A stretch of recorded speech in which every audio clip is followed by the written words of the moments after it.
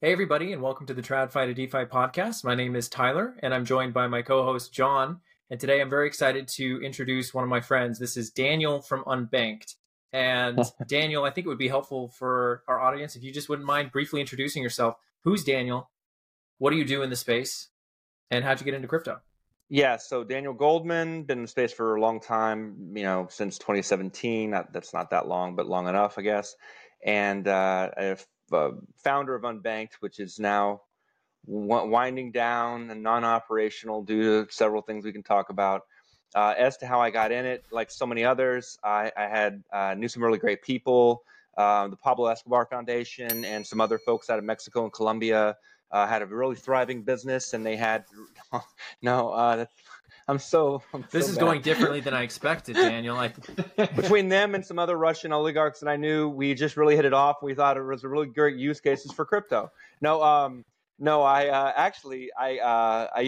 been a multi-time entrepreneur, and when we first started Unbanked, it was actually called Turnio, and a person in technology called me and said, "I got an idea, and I need you to say yes." And where it was about this idea around using a private permissioned blockchain technology. It was on Hyperledger Fabric, not even around, the crypto casino stuff that we all know exists. And it wasn't about investments. It was really about building a real product use case, solving a problem in supply chain of digital advertising. And I said yes. And it's funny, though, because when we wrote our 40-page white paper, or he did, I should say, it was Hyperledger Fabric with Stellar built on top of it. It was 2017. Stellar was very new at that time. And Hyperledger Fabric was just kicking it off. And Ethereum, 2017 was killing it, right? Very interesting, fun times. But there was a lot of excitement going on. And it was really about, how do you build stuff that's going to solve problems? And we thought that you could create transparency in an industry that's a growing industry, growing to be $1 trillion industry, digital advertising, but advertisers don't know where their money's going. And in that white paper, we had one page where we thought, okay, well, the advertiser, let's say Coca-Cola, I'm in Atlanta, so Coca-Cola's here, local, and they spend a lot of money on advertising, but there's a lot of fraud in that industry. They don't know where their money's going. Even auditors like PwC did audits on where is the money going. They couldn't find 15% of the money, let alone the fraud or the other things. They couldn't identify where the money was going. It's a black box, and so we thought, well, this is easy, slam dunk. Because if you can then have the advertiser pay the publisher directly, cutting out unnecessary middlemen, you'll have middlemen, but they will be necessary middlemen, not unnecessary middlemen, and you'll have total transparency, etc. And then we thought, okay, we're going to have that money. Why not connect that to a card where the publishers can spend? Now, if you're CNN and you're owned by Warner Brothers, you don't need a card. But if you're a small publisher and you're earning $500 a day or $1,000 a day, well, wouldn't it be cool to get that digital money and then spend that on a card? So it's one page in our white paper, and that ended up being the business. And that's what, went from that to Unbanked. Yeah. So the shiny penny of crypto, which was maybe just a small part of your original thesis, ended up being the main apparatus through which you wanted to achieve your vision. Well, yeah, because for me, I'm really passionate about this subject now, and I know you are too. It's about money of any kind. It could be US dollars or GBP or Bitcoin or anything else that is transferred on the blockchain. That is it. And to me, having that value of the ability to send money on the blockchain means you don't have to use a bank. It means now you can automate transactions. You have programmable money. Hyperledger Fabric was, I think of it in my mind like a simpleton, that if you've ever been on a roller coaster ride and you think, okay, well, like one of these really fast roller coasters that just goes, straight shot. Like I think of the money layer, the value layer, sitting on top of the data layer, and they're just going in tandem in this fast shot together. And but they can be separate. You can do data transfer with no money, or you could do data and value transfer together, and they can be integrated and separate. So that was our use case, but we found out really quickly, trying to convince, even though we would have saved a lot of money, we had a lot of interest, but there's a lot of companies that are in the middle right now that make a lot of money on a lack of transparency. Ad agencies, they have a thing, what's called a DSP. We literally had some large, even agencies don't want to have transparency, a lot of them, frankly, because they make a lot of money off a lack of transparency. So you're really fighting this sort of existing system. And we really didn't have like a big client to say, let's do it.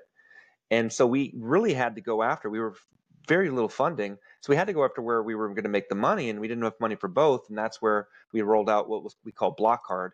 And the Block Card was where people could just take their Bitcoin and spend it on a card, on a Visa card. We were the fourth company in the United States to roll out a card that could spend crypto, basically. I mean, that's pretty far ahead of a lot of the well-known names that are bankrupt today that a lot of people are used to interacting with. Yeah, well, that's the problem. That's why Unbanked's no longer around. We're non-operational at this point, and the reason is when the industry experienced a hell of a black swan event between the macro environment from the Fed. I'm very interested in economics, and I love talking about all kinds of things. But the macro environment created a lot of challenges because we lived in a casino environment, but Unbanked didn't really operate in the casino world. The problem was that even if you're running a clean shop and you're doing what you're doing, you're still, it's like the United States couldn't just live independently of what was happening in Europe when the Nazis invaded France. We couldn't just live in our own little bubble and think, well, we're just going to continue to live in our own world. It doesn't work that way. Things are interconnected. It's like the butterfly, principle, right? So just because we're doing our thing and we're not even involved in the casino ourselves, we're affected by all the other stuff. So when Celsius goes bankrupt and all their customers' money is kept with them and can no longer transfer over to somewhere else in the ecosystem, right? Or BlockFi and Voyager and FTX and Genesis, and which can engaged in what appears to me to be massive fraud. That's an opinion only. That has a massive impact on, and now Prime Trust. Have you seen what Prime Trust is doing? So there is just that kind of thing, and we engaged. I think we did it right. We kept all customer funds safe. I'm very proud of that. We can hold our heads high when we shut down. And we just didn't raise a lot of money in 5 years. We only raised $4 million. And we talked about this prior. That's like a small seed round for most people. So we didn't raise a lot of money, and we didn't have enough money to get through 18 months or 24 months of just bad things.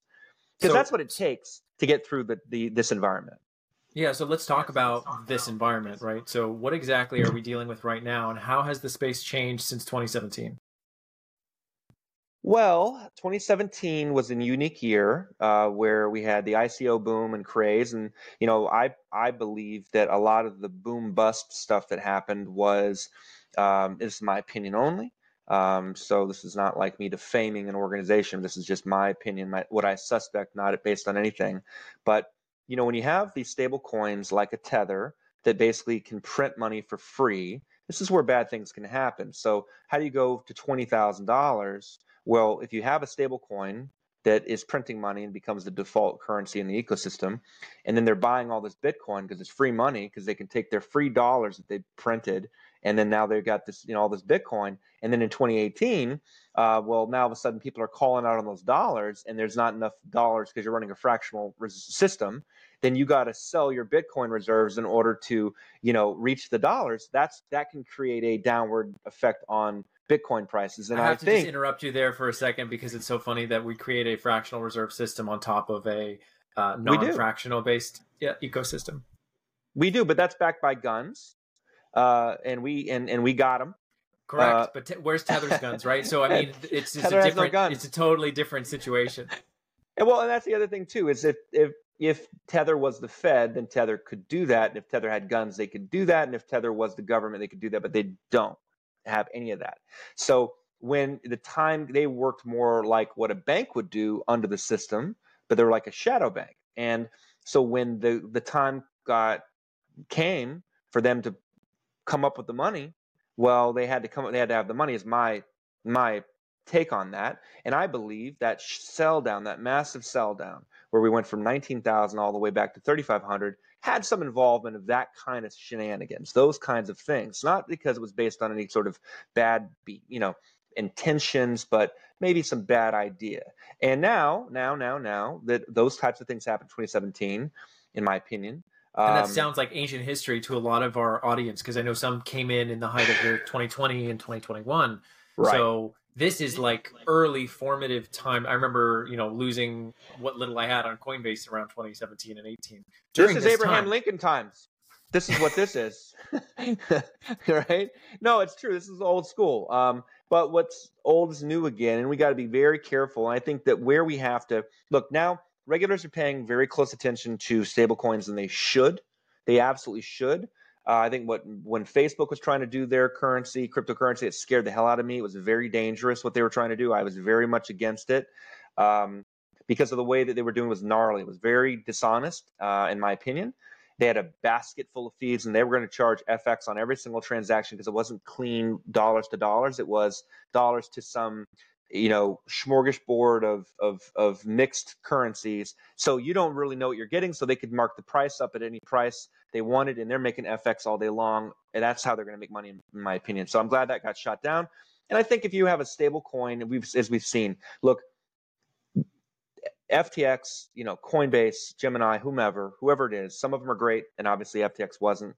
The lesson learned for me is all these people talk about decentralization and blah, blah, blah, blah, blah, but most people don't change their behaviors.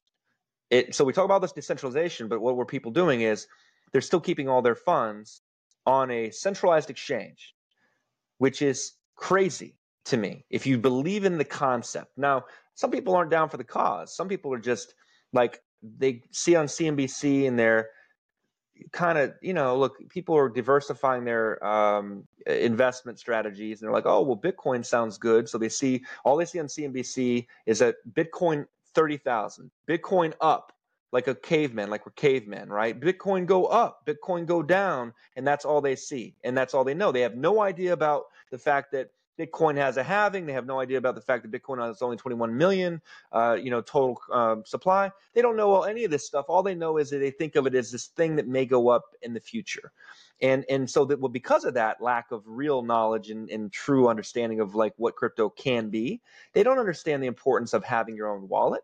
They don't understand the importance of a Web3 and what that's going to be. And they don't understand the importance of like what a Uniswap is and smart contract functionality. And all of that to me is what it's all about. It's not about buying Bitcoin and keeping it on exchange. It's about keeping your funds in a digital money that only you yourself can control in your own wallet. And that is the real innovation of crypto.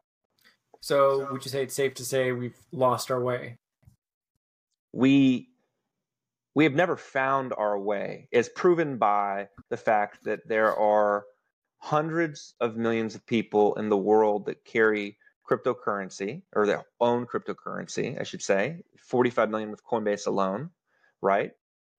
And there's only last time I saw, there's only 30 million downloads of MetaMask. Okay, that's the number one. Now, there's others, right? But that's the number one wallet that people use, MetaMask.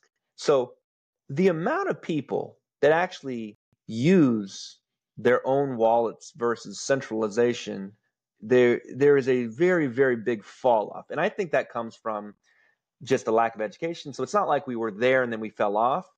We just never, I don't think most people got there. Most people, it's a little confusing for people. We got to build better tech. We got to make it easier for people to use.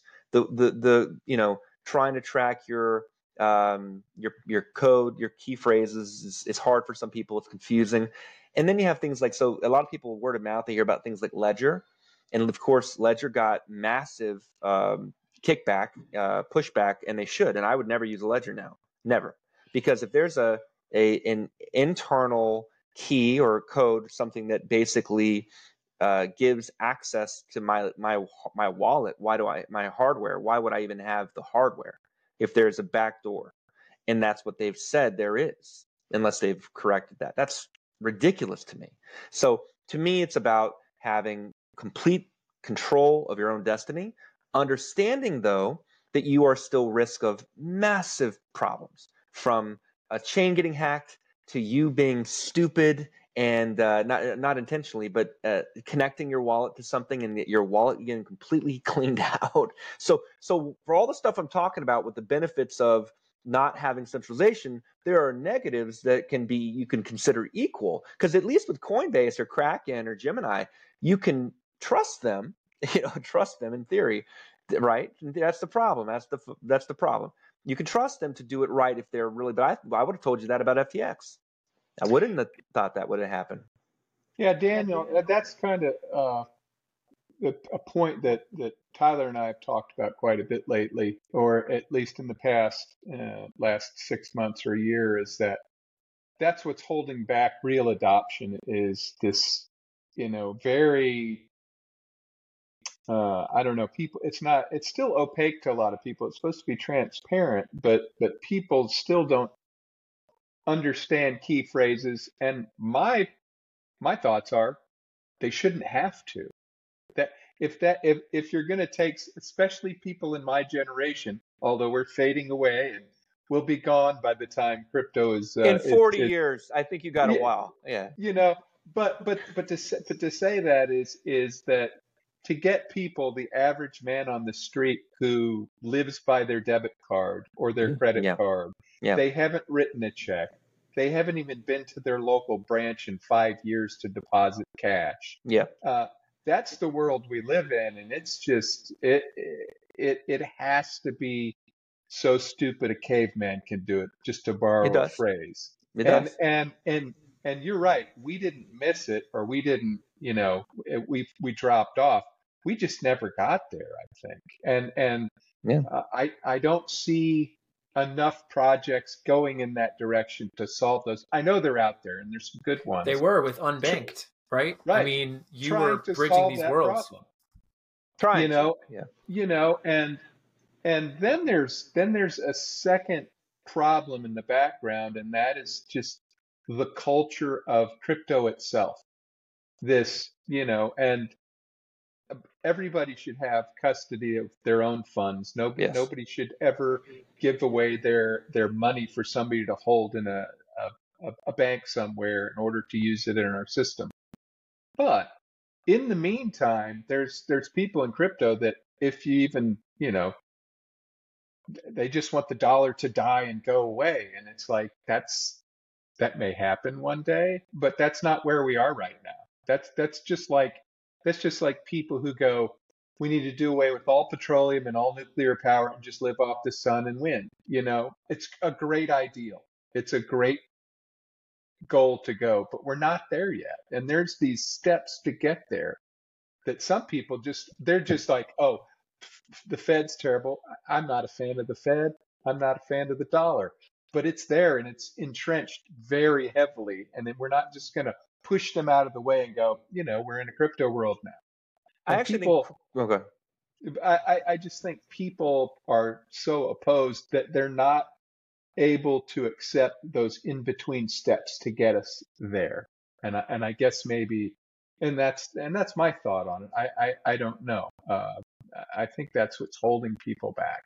We need better design, and people, I believe in personal accountability. People have to learn. It doesn't help when you're on CNBC and all you see is Bitcoin go up, Bitcoin go down. That's it. There's no education there. So we all have to kind of take personal responsibility. Look, if you look in the mirror and you feel like you've gained some weight, well, suck it up, buttercup. You're going to have to change your diet and work out a little bit. And if you don't, that's on you. And from a financial perspective, if you choose that you want to exist in this world of the old system, that's your choice. But I think the younger generation, it's inevitable. That is no disrespect, John, but as the boomers die off, that the younger generation, and they will continue. And I think that will just be where it goes. But I will say that I think crypto is the best thing that ever happened to the dollar. People around the world, it's the number one current. First of all, we talk about the reserve currency being the dollar, which it is. But I've done so much traveling around the world, and Unbanked was very focused on. It was very American centric, but very focused on like international too. And people all around the world want access to dollars. They really do. And the problem is, in an old, we'll call it 2D world, right? For lack of a better term, 2D versus 3D. In an old 2D world, you got to go to a bank. And that's all. How do you get distribution of dollars if you're trying to keep your funds? And Nigeria has this dynamic ecosystem. The largest population in all of Africa is scheduled, projected to have 1 billion people by the end of this century, right? Crazy. China will get older and actually start to reduce in population as expected. India is going to continue to have tons of babies, and Nigeria is going to be up there. And these people are very dynamic and energetic and entrepreneurial, but they can't get dollars, and their government sucks so much. We think the U.S. government's got problems. Maybe we look like, we're like the skinniest kid at fat camp, because Nigeria won't even let you have, it used to be a maximum of $20 a month, and now they won't let you have any. And so people in Nigeria are desperate to have US dollars. So now in a 3D world where you have access to crypto, people can have dollars. Now, you could say, well, I got issues with that. I prefer, not everyone's built for, I wasn't ready for that drop in Bitcoin that went from 30 to 20, 25 or 26. For normal people, normal, right? We're all normal in some capacity. You're budgeting, you're planning. Nobody feels good. Now, it feels great when you get free money, but that is not sustainable. It does not always go up only. There are going to be massive drops, and there are going to be manipulations in markets. That happens in every single kind of market, whether it's Goldman Sachs manipulating aluminum prices, which they have, or silver, right? These types of things happen. And so crypto was heavily speculative and manipulated. But Daniel, it's okay when TradFi does it.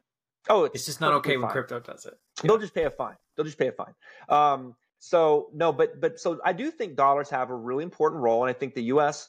can lead in that way. But here's the cool thing, in my opinion. So let's just say in a world where people have access to dollars, I believe in capitalism. And capitalism does not work without competition.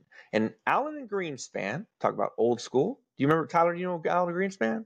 Yeah, he actually wrote a really good memo on gold, actually. But then he kind of changed his whole attitude towards gold and interest rates when he took over. Well, that's about as much as I know. He was the Warren Buffett of money printing until things went sideways, right, John? I'm sure you know. He was considered the infallible wise man. If Alan Greenspan said it, it was true. It was like Warren Buffett spoke and God spoke out of And I remember one time, and you just get these little things you remember over time. And one thing I remember he said about the monetary system, we just said that the U.S. dollar, we can keep printing as long as we want, as long as there's no competition to the dollar. I remember him saying that very clearly. And so if you believe in capitalism, and you believe that in order to have we learn from the wealth of nations, right? That capitalism always tends to lead towards monopolies, and also, and I wrote about this on LinkedIn just a little bit ago, that we talk about. So, what is socialism? Socialism is when government. I hate it when people misrepresent socialism. Like, Obama was a socialist. Okay, you can hate Obama for all kinds of things. He was not a socialist. Okay, period. He was not a socialist. You can say there was policies you didn't like, blah, blah, blah. Socialism is when the government takes control of the means of production. That is a clear definition. So if we can all agree, and by the way, it's never worked in the history of man ever. Socialism doesn't work, and it might work in some day where we have robots and AI doing everything, because then you can have actually, you got to have production, but that's a whole other conversation. The point is, socialism doesn't work.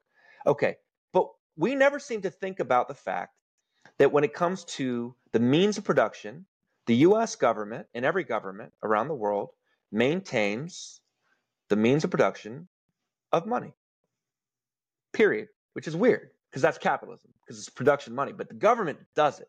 So a long way to say that if you believe in capitalism, you believe in competition in markets for it to work. And for competition in markets, I'd say, if you don't like U.S. dollars like John doesn't, cool. You want to be in the Swiss franc? Great. We want to give people access to be able to switch their money quickly and let the markets work it out. If it's the Chinese, RMB, which nobody trusts, or the dollar, it's going to keep people honest. Competition forces keeping people honest. And so now you're not forced to work through this distribution system of the banks, which is what needed to happen back in the day, but we don't need that anymore. So now you have people, we'll still have banks, but for different reasons. And they have an important role in our ecosystem, but not necessarily where I need you to custody my money. So now if I want to be in gold, digital gold, Bitcoin or Ethereum or dollars or whatever, point is, I now have that ability to keep my money in value, in some form of value, if I keep all my money in Apple stock. But the difference is the old 2D system is I got to go through a broker. I'm forced to go through a bank. And the reason banks exist is because they're necessary in a 2D world. Because why? Because if I have all my wealth, I'm either going to have to put the money, I'm going to have to dig a bunch of holes like Pablo Escobar, right? Literally did that. Have to have all my money in gold. Who's going to hold my gold? At some point, someone's going to have to hold your wealth, because you can't keep all your cash in your mattress or be a pirate and dig a hole, So literally now with digital money, though, I could have $1 billion. And like my father-in-law, who left Iran with nothing. He had a great job, but he lived through the mullahs and all the stuff with the revolution. My wife was born in America, moved back, lived through the revolution, and they wanted to go back to America, the land of the free. They had to leave everything. This guy with 3 master's degrees had to immigrate back to the United States with nothing to work as a janitor in a hotel, even though he had 3 master's degrees in engineering. But in a world in 2023, you don't have to do that. People who leave Ukraine, who are having to go through that, or Syria, and they're immigrating, imagine how much better their life can be. And also the world that for people who are actually having to absorb that immigration, that situation, they're coming with their money. So now their money's digital and there's a market to it. And you don't have to worry about the money that's left in the bank, left physically somewhere. Now you have digital money that you can go and use everywhere. So as you can tell, I'm very passionate about it, but there's so many reasons why people need to have the ability to control their own wealth and to keep it with them wherever they want. They won't be required to have a custodian, but if you wish to, more power to you if that's what it makes sense for you personally. That's such a compelling and convincing vision as to why we need digital money. And it's important what kind of digital money that you're referring to. Of course, we're talking about immutable blockchain-based networks where your money cannot be taken from you, and it is censorship resistant. That's right. There are not a lot private of different permission system. None of that. Yeah, and it's funny when you were talking about the reserve currency of Tether and how our existing bank system is a reserve currency, but it's backed by the military. Do you agree maybe that the reason the regulators have been really tough on crypto lately is that they're going after competition to the US money system, or at least the regulators think that? Because my take is that regulators haven't yet figured out that stablecoins like USDC or PayPal's new stablecoin are going to be some of the greatest exporters of the US dollar that has ever come to technology. That's right. The fact that international countries want exposure to the dollar in the form of a stablecoin, how would you not want to support a variety of these private tokenized versions of dollars to exist? Why wouldn't you want that? It should be the greatest tool against China that America could possibly have in its foreign policy belt. Why are they wrong about this? Well, you mentioned China, and I'll answer your question, but people think, oh, China was so innovative. No, China was being reactive. Why? Because the Chinese people, literally Chinese, I don't mean American Chinese, I mean like Chinese, who buy Bitcoin. What do they use to buy Bitcoin? Do you know? They use fucking Tether. They use dollars. Oh. So think about it. There's like 1.2 billion Chinese. You got 1.4 billion Indians. And literally all these people, there's probably 100 million Indians that have crypto in some form or fashion. And all of these people are buying it with dollars. Now, it's a derivative. Tether is doing, I think, clean job now. They're having to show their books some and all that, but that's why the Chinese government responded. That is because they saw they had to react. And so, to your point, now what I'm worried about so the Fed's looking at, they talked about, you probably heard the Fed now, and like you got Kennedy saying it's a CBDC, it's bad news, blah blah blah. It's Fed now is not a CBDC. Fed now, Daniel Gouldman cannot go and buy the Fed now dollar on the marketplace. Because why? Because you can only engage with the Fed now system if you're a bank, period. So all it is SEPA, is all it is. It's a better, cheaper system for the banks, not for... When the real CBDC comes, it'll look a lot different. Well, it would have to, because the CBDC by definition means you can put it in a wallet, which means an individual can hold it. That's what a CBDC is. Now, where it scares the hell out of me is that, and this is the fight of our generation, in my opinion, I care about privacy. I believe in privacy, although it's not a constitutional right. That's why the Roe versus Wade thing went sideways, because privacy is not the right of an individual under the Constitution, by the way. But I do believe in privacy for all people. And so specifically financial rights. And a private permissioned blockchain, like what the Facebook was trying to do, you see it some now in even with Circle, I believe, but where they can shut off your money, which is even using Ethereum, they did it already. That really worries me, where you're on a chain or you're using a product that can be shut off, because at that point, we've really got to fight for that. We've got to fight, because it's the old Jewish thing from the Holocaust, where they say first they came for the whatever, and then I didn't say anything, that whole thing, right? And it's true. If we're not really vigilant about the privacy element of money, because the normal people don't really understand and don't care or whatever, then we're going to lose that battle. They're going to absolutely do the G7, Europe, Canada, the United States, all these countries that care about freedom, supposedly, that's our brand.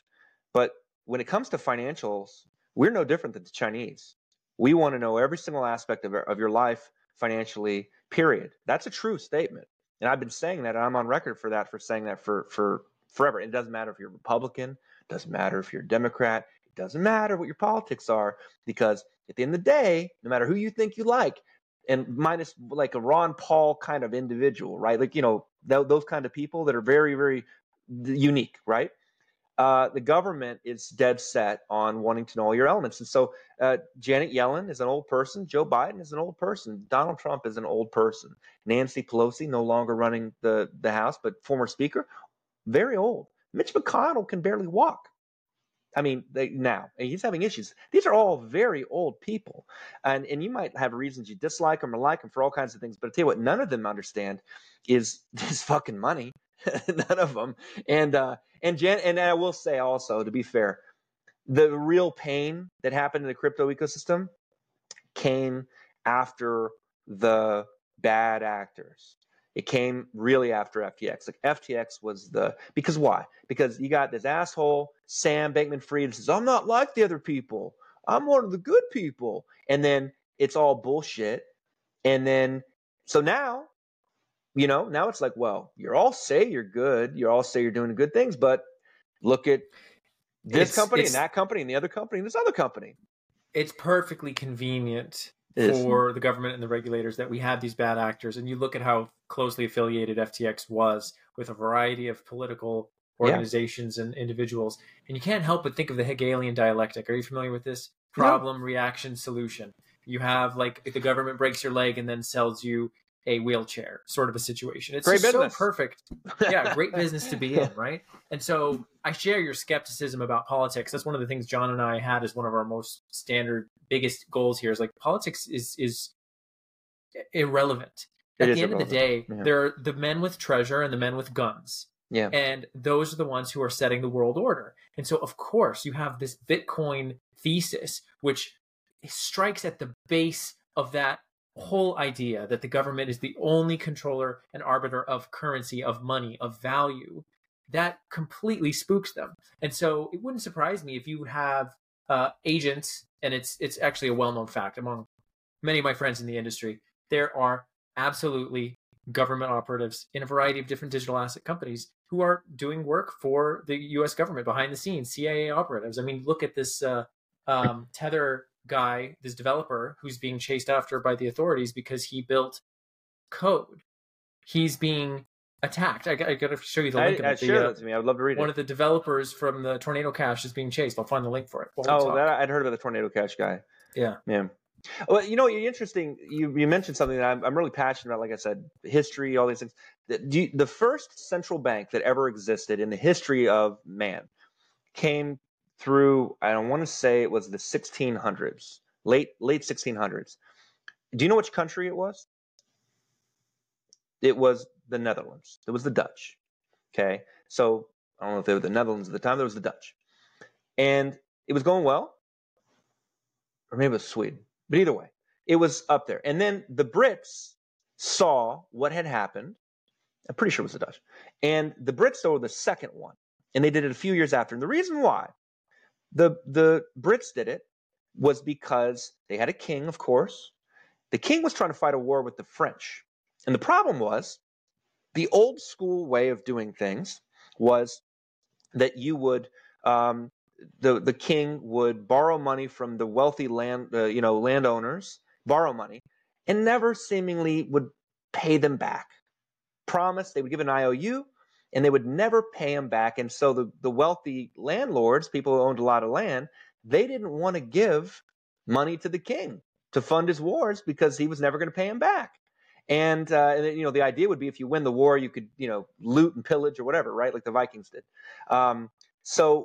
So the Brits modeled their central bank after the Dutch or Swedes, and they beat the French poised by the fact that they were actually able to print money. And that led to things like you hear about the Dutch East Indies Company, what was the monopoly, John, that they had on the British had, the Indian Trading Company? East India Trading Company. All of that came out of that central bank that was created, and it was created to solve a problem. And that ended up becoming a massive weapon, but it was fractional and all these other things. And so there was a lot of gamification of money. But prior to that, the reason I say all that is because prior to that, central banks didn't exist, and the money was basically gold. And even for that time, when even Newton was, did you know Newton was a treasurer for Britain? Didn't he lose all of his money in speculative investments? That I didn't know. But Sir Isaac Newton, this person we always hear about as a scientist, was the treasurer, was the guy that literally the head of mint. And there was a reason for it, because they had all this, like, people would creatively, if you have a gold coin, it's worth $1, and then, or whatever, and then they would nick off a little bit of gold. It's still worth $1. And they'd take all these little nicks that they'd take, and then they go sell it to the Dutch for an arbitrage, take that gold, and then buy more of the gold. It was just this massive arbitrage play. But anyway, they had massive problems. And so we used gold for so long, and I don't like gold as a system because, by the way, there's been 5 Great Depressions in the history of the United States, and all of them were under the gold standard. Okay, all of them. So I don't believe in the gold standard as a principle. I don't like the idea of a Bitcoin standard. I think it's a horrible idea that will lead to a depression. It could cause real pain. But I do like the idea and believe in the idea of privacy and markets, and allow market competition to do its thing. And if John is a big fan and wants to spend only Dogecoin, that's all he believes in Doge, man. Good for you, brother. I'm with you. But if somebody else, grandma, is like, I don't really know about this, but I want to deal in dollars, well, that's cool too. As far as I'm concerned, let the individual, and that means globally, people who are like in Zimbabwe. Did they know there was a time when Zimbabwe people had their money in dollars, and one day the government just said, sorry, no more dollars, but we're going to give you all the Zimbabwe money. And so they gave you all this worthless Zimbabwe money, and the government took all the dollars. That has happened time and time and time again. So we need to exist in a world where people have the ability to keep their own wealth in their own wallet, and they become the controller of their own destiny. And that requires some financial knowledge, and I think that's something we should be teaching people. It's like an hour's worth of knowledge could be worth so much in your life. So let me give you this quote. I looked it up, and Newton did, in fact, in 1720, lose millions of dollars in what was the hottest stock in England at What the was time, it? the South Sea Company. And he was quoted as saying that he could calculate the motions of the heavenly bodies, but not the madness of people. And that's not a perfect... They had a lot of those. That's a great quote, but it's funny because that timeline. So Newton, after that late 1600s, right, when they did the central bank, because they created that market that they ended up having, but they were trying to replicate. There were multiple companies trying to replicate the East India Company that was so successful, and it was the only one. But there's so many others that went bust, basically. Yeah, bubbles aren't new. And I think there's this attitude that's like, oh, crypto's so new and all this stuff is so new. I think I was telling you this, Daniel, like we've speed run through a variety of TradFi mistakes in a very short window. And hopefully we become anti-fragile soon. Yeah. But I am very concerned that we don't because of all these bad actors. So we've talked a lot about your history here has been phenomenal, Daniel. It's been very helpful to understand this. Tell us, like, the battle. We understand the battle, but what are some things to be optimistic on, right? So you've painted a vision for us of, this is very serious. The stakes are very, very high. What are you optimistic about in crypto right now? What are the use cases that you think are going to drive us into the next phase? Because I'm hoping that there's a positive phase after the one that we're in right now. But what is it that's getting you really excited? What are you hopeful about? Well, I think that as time goes on, there's more understanding every day. There's more traction, more knowledge. There's a new person that learns about how to have a wallet, maintain a wallet. I think it's really important. There's a lot of great. It's funny. I'm probably going to piss off a lot of people. You meet people who are Bitcoin maximalists, right? And then you have like Ethereum. Like I'm very big into Ethereum, and it's a real thing. There's this little war, and I think we're all in it together as far as I'm concerned. But I believe in smart contracts, and the problem is Bitcoin doesn't have smart contracts. And so that opens up a lot of problems because if you want to do a private trade with somebody on Bitcoin, the old days were like a drug deal. You'd have to go meet somebody at McDonald's. Have you seen some of the interesting work that's being done to do smart contract functionality on side chains of Bitcoin that are federated by different multisigs? No, I wasn't, because I'm not so familiar with the Bitcoin ecosystem. I'll send you, I would love to know. Yeah, that. we interviewed one of the guys who's done a lot of research on Sovereign, which is Bitcoin-backed dollars, and it's on a side chain of Bitcoin, so it still rolls up to the main chain. So there's definitely some innovation there, but you're exactly right. The base layer has no smart contract functionality, so it's extremely limited. And Lightning, like as an example, Lightning hasn't really gone anywhere and has had some challenges. And there's been some weird gas situations because of these meme coins that they're doing now. And I'm like, if you're going to do anything, and they're trying to replicate like some of the stuff with Ethereum, if you're going to do anything, add smart contract functionality, because Bitcoin it's the OG. It was the first. Now Bitcoin, from its very first day it launched, has had many modifications since. It has upgraded. It should have smart contracts. And I'm a big believer in smart contracts. And so because of that, like people use the term Web3, you cannot do a Web3 experience without connecting your wallet. And you cannot connect your wallet unless you are using smart contracts, period. And that game is Ethereum. And everybody else is built around that. So I'm a huge fan of the Ethereum ecosystem and anyone that's smart contracts. But use cases, to me, there's tons that you could point to, but I think that we need to get out of the casino mindset. That'll always exist. It'll always exist. But if the focus is about like giving people access to, like if you think about things like Ethereum has done, where if you lose your passphrases, you can have now a friend where through a third party that you can actually validate your identity. Ethereum is really progressive at trying to solve some of these problems. I actually have a great use case I think of for NFTs connected to storage units that I think are amazing.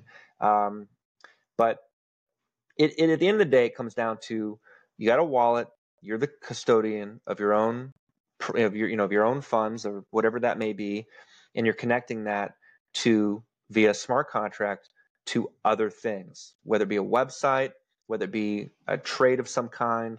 It could just simply be, I think NFTs will eventually just be digital, just really digital licensing. So if you're a big fan of Taylor Swift, we've already seen this play out many times over. Reddit's done it. Different concerts have done it. That's real money in terms of real business, real industry, where people are a Taylor Swift fan and they get some special cool NFT that is a memory of, or as the ticket. That's kind of cool. So those things matter to me, and you can, by doing that, you're going to be able to cut out unnecessary middlemen. And what impact does that then have on a Ticketmaster in the future when a Taylor Swift can connect directly to her fans versus a Ticketmaster? Those are the things that have yet to be proven. I agree with you. I'm trying to think through some of the use cases I'm most excited about, and I agree about smart contracts in general. I mean, what do you think, John?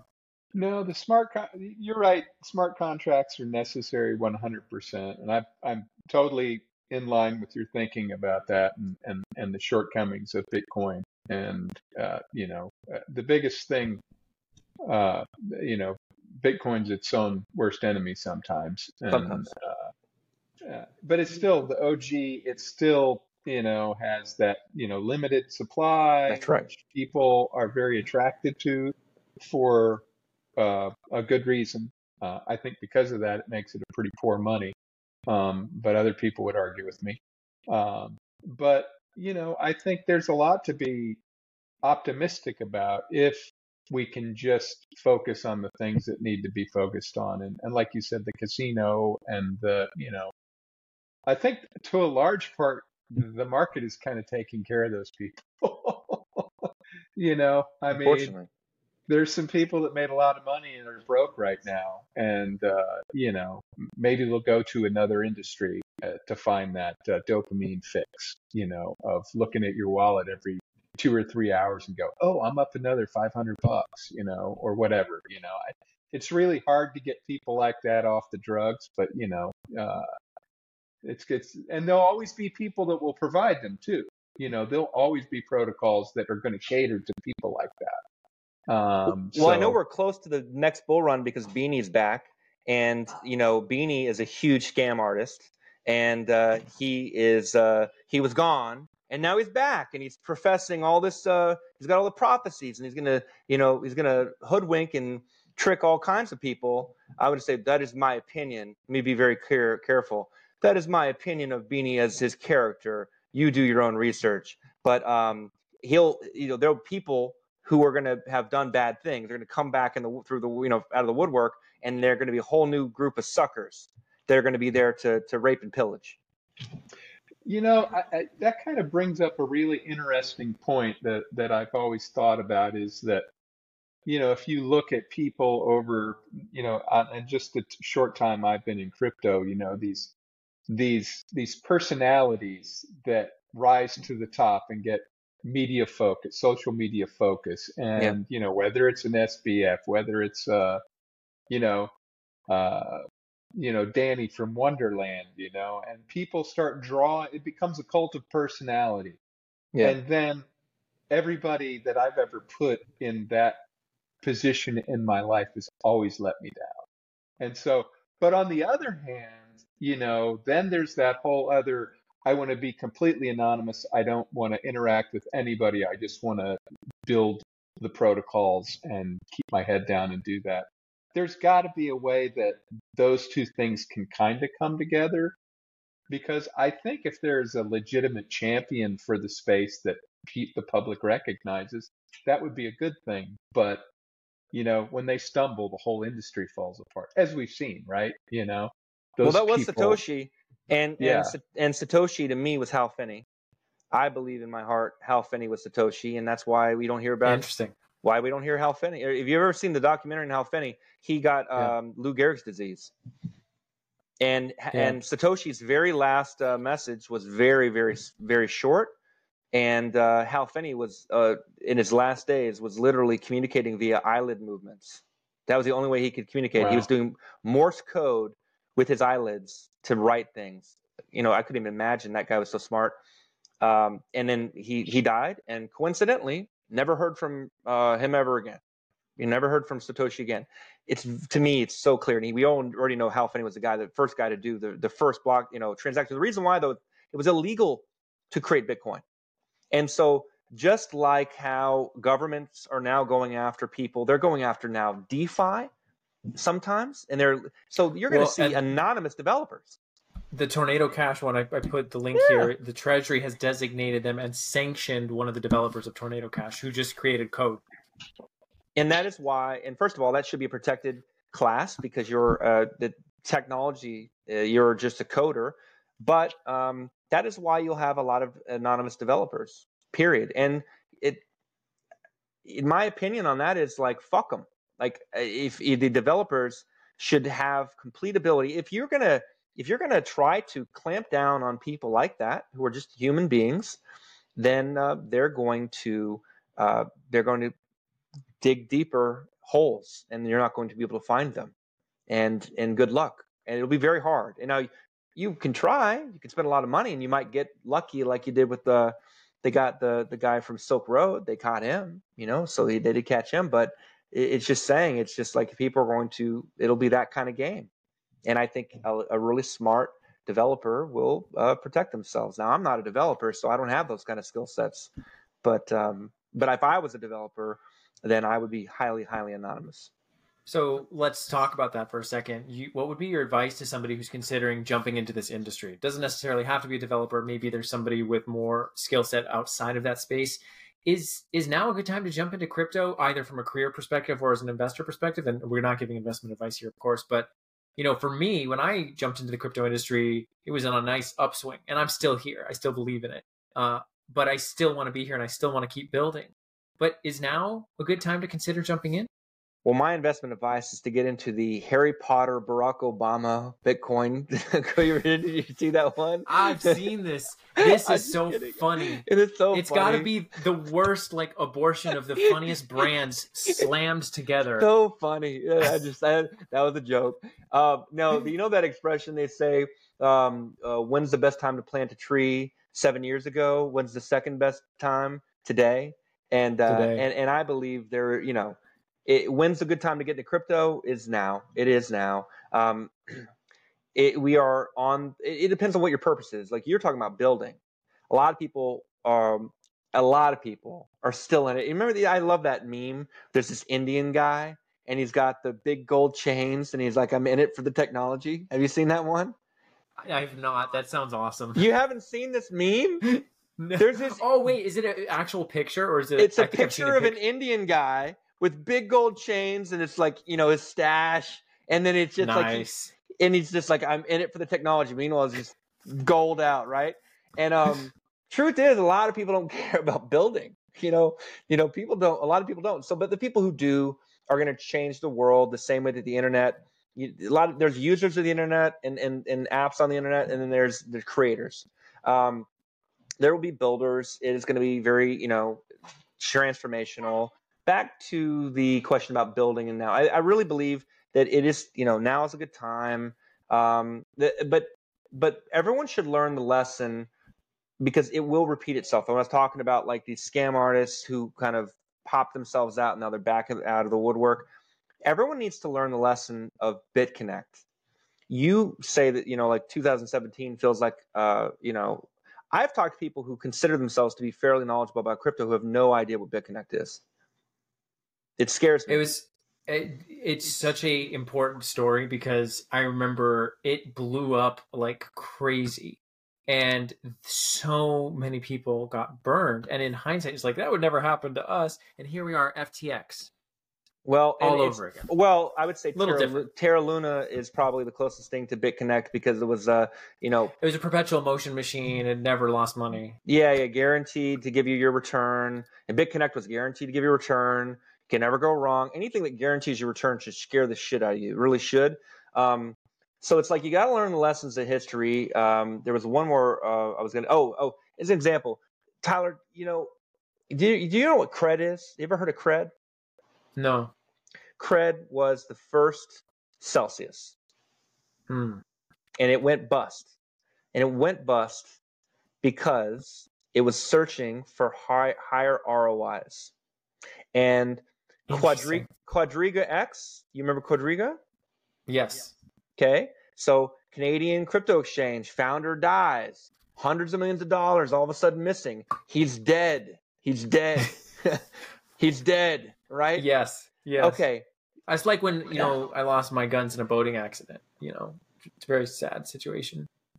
Okay. That's good to know. Yeah, I don't have them. I lost them. Good to know. So this is the stuff that we need to that people have to learn the lessons of, and you really have to learn like these things. You have to understand that when you have an issue and you go into a Discord chat and then somebody messages you from support and they give you a link to click on to connect your wallet to solve the problem, do not do it.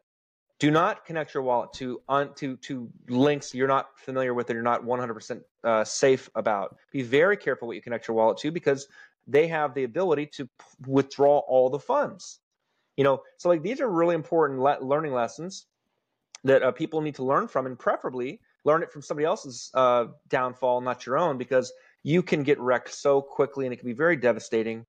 Very devastating. And don't engage in try to avoid gambling addictions which exist. You have somebody like Franklin, the NFT trader that, and you have Machi that's doing all this trading, that's trading down Bored Ape. So people just need to understand. And if you really understand what the hell you're even in it for, if it's all about making money, then my advice would just be buy some Ethereum and sit on it.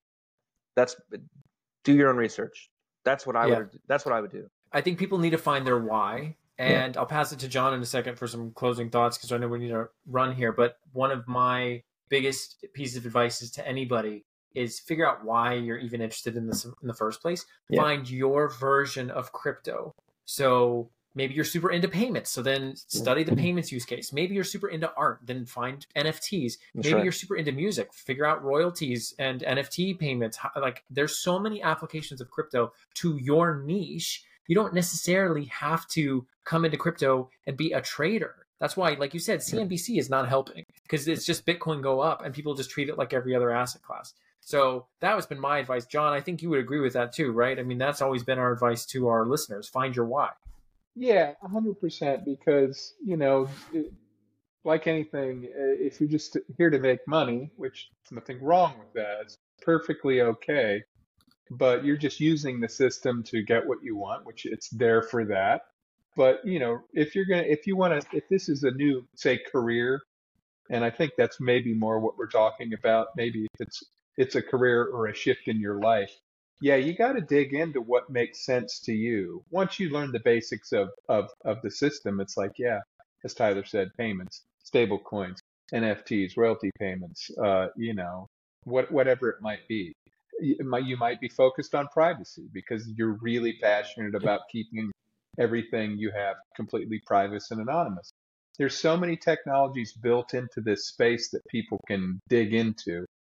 You don't need to be a generalist, and I love Twitter. I love social media, but it gives a false sense of what the market is sometimes, because people are offering advice, or I called that the last time and this is the next big thing, or, hey, this is the next hot sector or whatever. You get that in the traditional market too, right? And I mean, and I think it's almost a precursor to getting into crypto, because I think the big weakness most people get into crypto is they have a very limited financial knowledge to begin with. Yeah. And they just see the numbers and they want that. And learn some basic finance, just some basic traditional finance and how markets operate. I mean, exactly what you're saying. This is how a market operates, You need to understand that. Some people use leverage. That doesn't mean they're a better person or they're, they know more than you. You know what leverage is, for crying out loud, and how you can lose your shirt and your house and everything you own. Yeah. So I think that underpinning of traditional financial knowledge is really important, because then you'll really know where these protocols can add value if it's a financial use case, if it's NFTs or social token or whatever it might be. There's so many different areas. But there will be things that you will be engaging with a smart contract or a blockchain, and you won't even know it. And I think the scary thing in a good way is once you take artificial intelligence, it's really just machine learning. It's not really AI, right? But I honestly am so impressed with what's happened already. I mean, I was so tired of 2017 raising money, for your company. Everyone was talking about, let's say you're into crypto or let's say blockchain. It's like, okay, because it was a buzzword. Maybe they were, maybe they weren't. And then other people were like, oh, I'm into AI. And then maybe they were, maybe they weren't. And I always thought AI, anybody who talked about AI was full of it. Because if you weren't Amazon or one of these major players, I thought you were just full of it, full of it, full of it. And here you are. And, it's really been a massive sea change. It was like, suddenly, it was gradually, then suddenly. And I mean, Midjourney is unbelievable. Midjourney is incredible. I mean, that blew me away. I'm using it like every other day right now, and ChatGPT as well. It's unbelievable. It's unbelievable. It's insane. And you take that and you think of those as tools. I mean, human beings and how we've progressed, and we've gotten what makes us different than other animals. We are animals, but is that we can use tools, right? And they can use tools sometimes, but like we're really good at using tools and creating tools. AI and blockchain are going to be tools for us. And you take AI with blockchain, and it's going to be very powerful. And I think people who can create those tools, who can build those things and make a easy user interface that people can use, it can be very transformational. Very transformational. Can I just make a huge point about this too? Circling all the way back to how we started this conversation, talking about the regulators, is that they're trying to make a moral judgment on a tool. And a tool, as we all know, does not kill somebody, hurt anybody, or cause terrorism. It is the person who is using the tool. And that is a designation that has helped society advance to some of the greatest accomplishments we've ever achieved, such as the internet, international freeways, cars. Horses and buggies were afraid of cars coming and taking their business, right? And it was all so dangerous. Every single innovation has been poo-pooed by the incumbents. And so now is the time to consider what this tool can actually accomplish. Crypto, the time is now. I hear you. I completely agree, Daniel. This has been a phenomenal conversation. Thank you so much for sharing your insight with us. Tell us, where can people find you? LinkedIn, now that I'm basically unemployed. So LinkedIn is maybe people should send you job offers, right? Based on this interview we did. I don't know what I'm going to do. I'm trying to figure that out. I'm trying to find my next thing. One thing that's for sure is I know the industry needs your voice, and that's something that I've always appreciated about you, Daniel, from when I first met you, is you are not afraid to share your views. And you're very well researched and you know what you're talking about. So thank you so much for sharing your insights with our community. John, any last words before we go? No, but since we haven't done one of these podcasts with a guest in a while, this is a great first one to get back on the horse. I agree. It was a good time. Yeah, Daniel, we'll have to do it again. Thank you so much for sharing your time with us. And I hope everybody listening has a great rest of your day. Feel free to give us a like and a subscribe if this was enjoyable. And we'll catch you on the next one.